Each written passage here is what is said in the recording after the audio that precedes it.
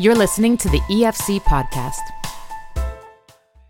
Happy birthday to the Pentecostal Assemblies of Canada, who turns 100 this year.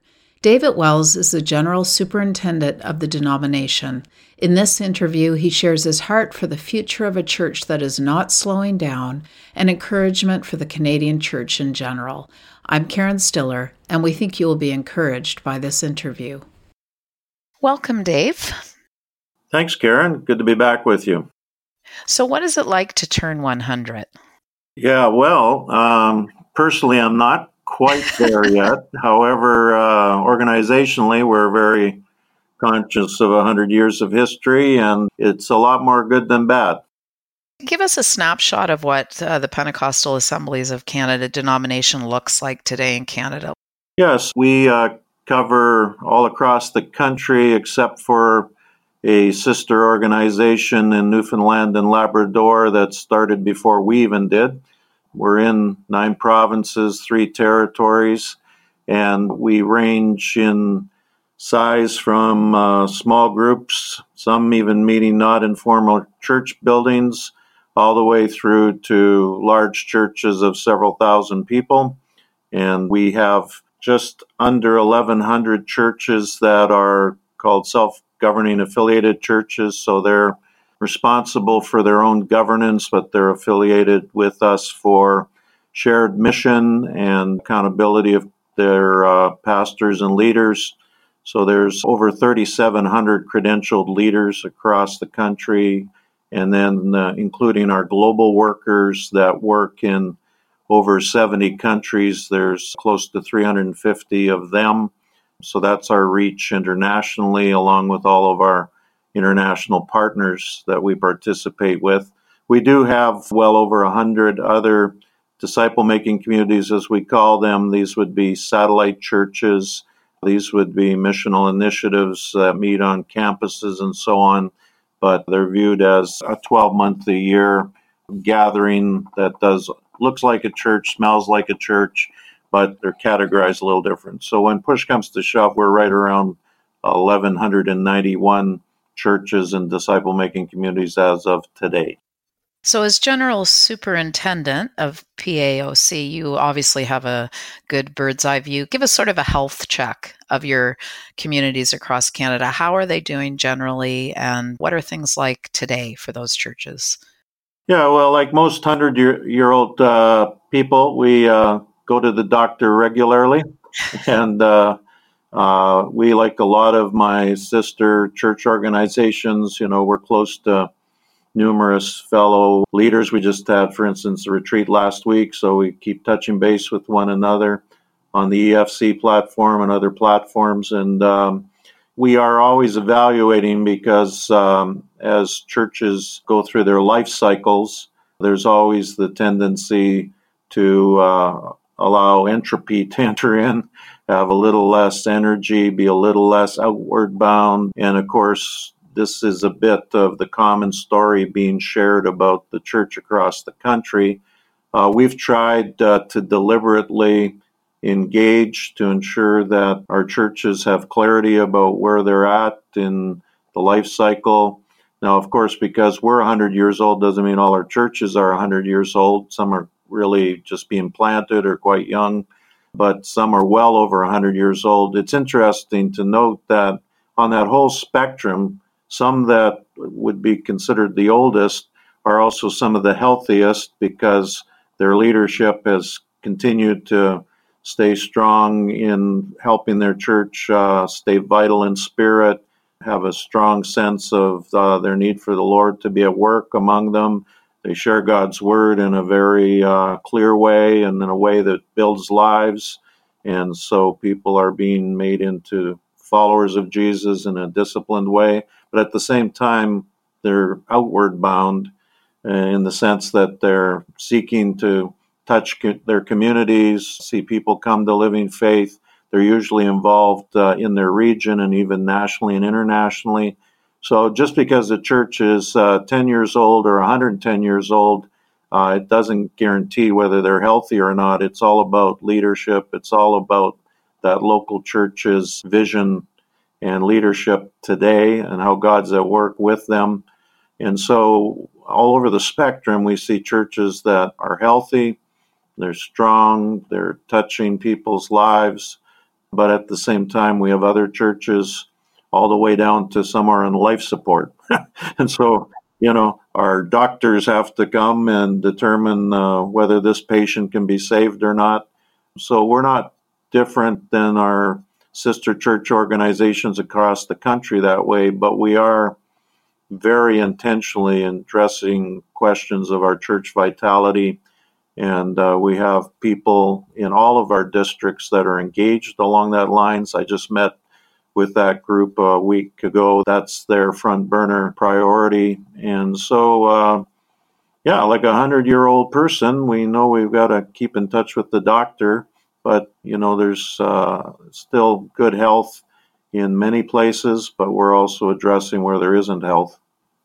I find it really encouraging and interesting, your comment that some of the older congregations are doing so well, because I realized, as soon as you said that, I realized, I have that same kind of bias in my mind for some reason, that newer is better or younger is fresher or something. But so that's really encouraging to hear. And it makes sense that with that foundation of years and years of ministry that you've learned a few things. Yeah. And, we're congregationally based, so there is a strong responsibility on the local leader. But it's interesting when the Spirit talked to the first church, say in the Revelation, for instance, the message was given to the messengers in the church, the people that bore responsibility for how God was speaking to the church, and they were being called on to respond appropriately. And so we have been emphasizing that to our leaders, that leadership is both a science and an art, and evaluation is both science and an art as well. And so there's stats and there's things your statistics tell you, your offerings tell you. Are there any new people being touched by the good news of Jesus, or aren't there? And but in addition to that, there's the art form, the sense of this is spirit to spirit. We are led by a Lord of the church who we don't tangibly see, and yet we believe Jesus is active in his church. So how do they respond, in order to listen to the Lord in their own context?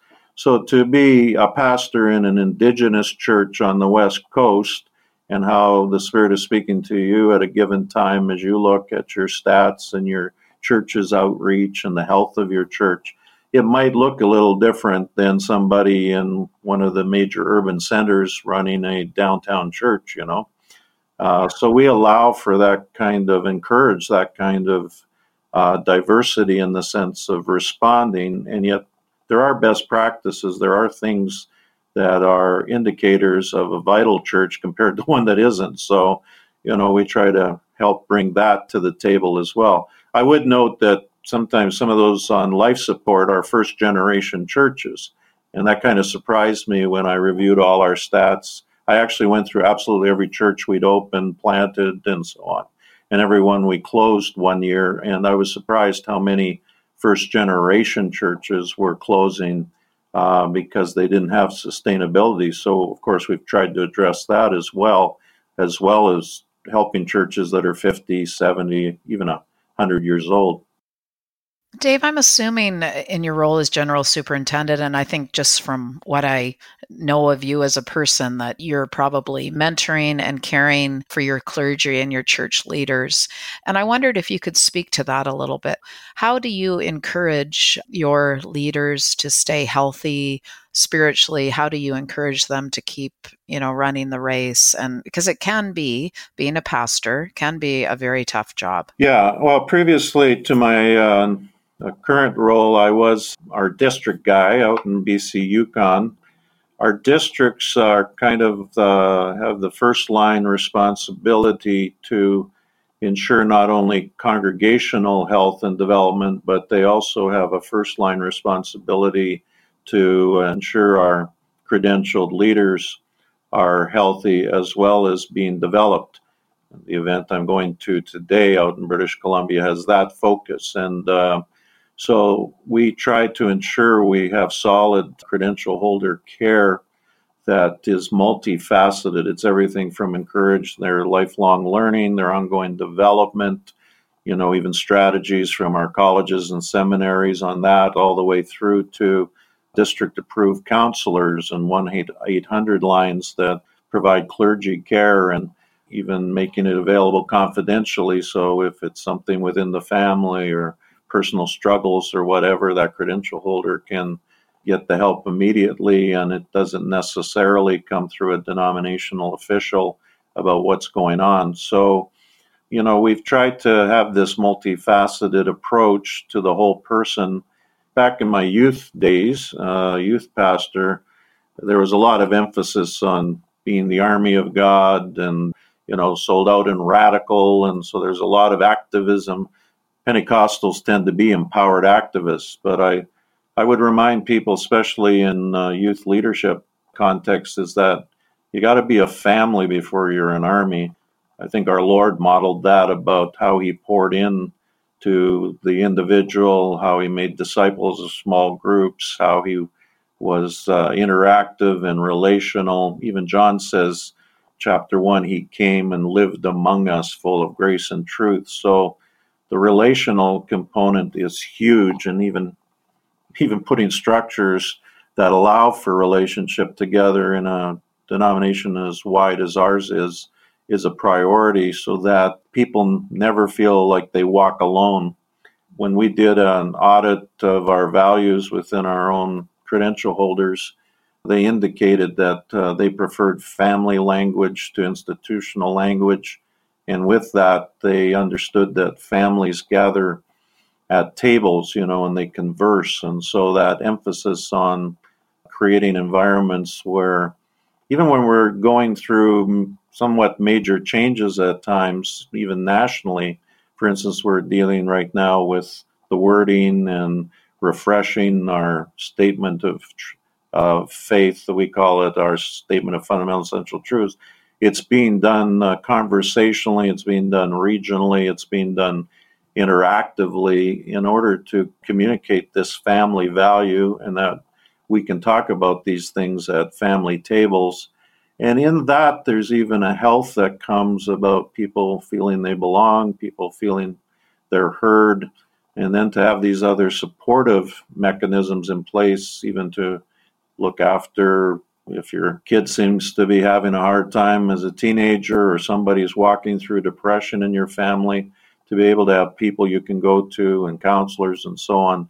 So again, it's multifaceted, and I think in that you create air to breathe, hopefully healthier. Yeah, I like that. That's a wonderful picture of being a family and not a corporation or something. Yeah, well, our gang won't let me get away with that anyway. I think there's one place in our Constitution that refers to my role as CEO. Well, good luck going around telling all of especially our pastors of churches, that I'm their CEO. They would just kind of, oh, come on, Wellesley, let's get on with it.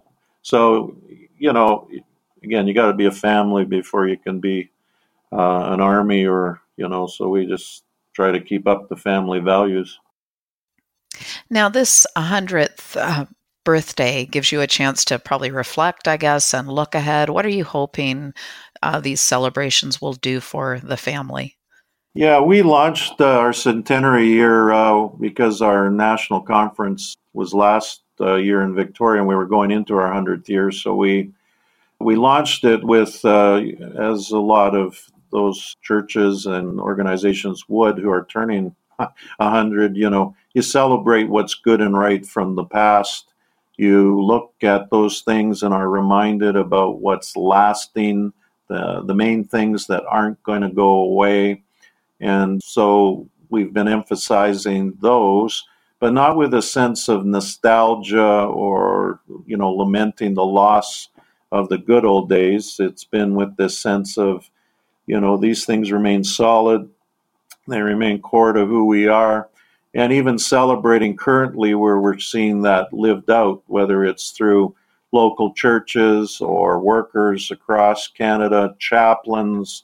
We love telling stories of people we have close to 60 campuses, colleges, and universities we're involved in, and doing harm reduction on campus. Well, we love to tie those stories of the present to who we feel we've always been. One of my friends has coined the phrase, when you catch us at our best, and it's so there's still a lot of that evidence today to keep us from slipping back into just nostalgia or so on. But then this realism as well, Karen, about, but we're in life cycles, our churches are in life cycles. Sometimes an individual minister can be in a life cycle. And so be very focused on how to be vital today and always looking forward rather than back, and helping churches to be outward bound rather than trapped in their own preferences, and getting more inward bound, which is the beginning of the end for most churches. If they become preference oriented about their own agendas, the death knell's already there. It just hasn't been revealed, So we work against that, try to encourage, and even a pragmatic thing, like during our 100th year, our general executive meetings, we totally repurposed our strategic vision group from the general executive to be about one thing, and that's related to millennials and younger, and ensuring that strategic vision committee is at least 50% millennials and younger, to work with those of us that are a little older than that, and just ensure that whether it's in how we shape our conferences, whether how we look at local church ministry moving forward, even how we go about interacting with Canadians and overseas, like that we're hearing younger voices, and because they're the ones who have to live with the trajectory of our churches and our lives today. They're the ones that are going to be stuck with what we did, and hopefully it's going to be a positive legacy and it's going to lay positive foundations. So, a very strong intergenerational emphasis at this time, but trying to make sure it leads to practical outcomes and open to changes in structure and changes in events, and just so that we're right in the middle of that right now. I love what you referenced about sharing, the good stories and being caught at your best. And I mean, we're storytellers at the EFC and Faith Today, and trying to encourage people with how much good is happening across Canada and how much there is to celebrate and acknowledge that is positive in the church. And I wonder if you could speak to that a little bit and maybe encourage someone who is listening to this podcast who thinks that things were so much better before. And I don't know, maybe it was a whole lot easier, but what encouraging words do you have for the church today in Canada? I think the first encouragement would not to get trapped in sentimentality or laments about how culture supposedly was. No matter what era you try to deify, there were always a lot of exceptions for people where it wasn't the greatest days. And so rather than getting locked in sentimentality, my encouragement would be there are realities about today, Canadian spiritual life, cultural value. Sure, we accept there's huge challenges, so we're not in denial. But at the same time, I love church history, and I tend to remind people that the church has actually done really well at times when they were not the home team, when they were facing things of challenge where the culture didn't always agree with everything they were about. But here's what they understood. They understood that they were about good news. They were about transformation. They were able to come with the message of Jesus and the power of the Spirit. So there's something about being very conscious of being God's people, His presence at work in our lives, the hope that brings, and the empowerment that brings, so that we can engage people starting one-on-one and not be timid, not be fearful. But as Paul said to Timothy, you can have power, love, and soundness of mind in Canada in 2019 and beyond, and know that Jesus promised He builds His church. He works with people that actually maintain His focus, enjoy His presence, share His word. He builds things. He builds lives. He transforms families. He comes into circumstances where the evil one says, no, I'm here to destroy and tear down and polarize. And suddenly people show up who actually see life come, that actually overcome polarization and bring reconciliation. These are great times, Karen, to be those kind of people, because there is the need for healing. There is the need for transformation. There is the need for Jesus to transform families and situations and young and old lives, But there is opportunity even to see transformation in societal contexts where there's polarization, where there's brokenness. And boy, when people show up as motivated by that mission, God works for them. And we're seeing little outbursts of that across our country and even around the world. And it's very encouraging how God does show up. Yet he won't show up for people that are looking in the rearview mirror and just lamenting that it doesn't look like it looked back in 1969 when Love Song first came on the scene and we're singing those nice Christian love songs, Yes. Dave, thank you so much. Well, on to another 100 if Jesus gives us that kind of time. Thank you for listening to this podcast. To listen to more and to subscribe to Faith Today, Canada's Christian magazine, please visit www.theefc.ca/faith today.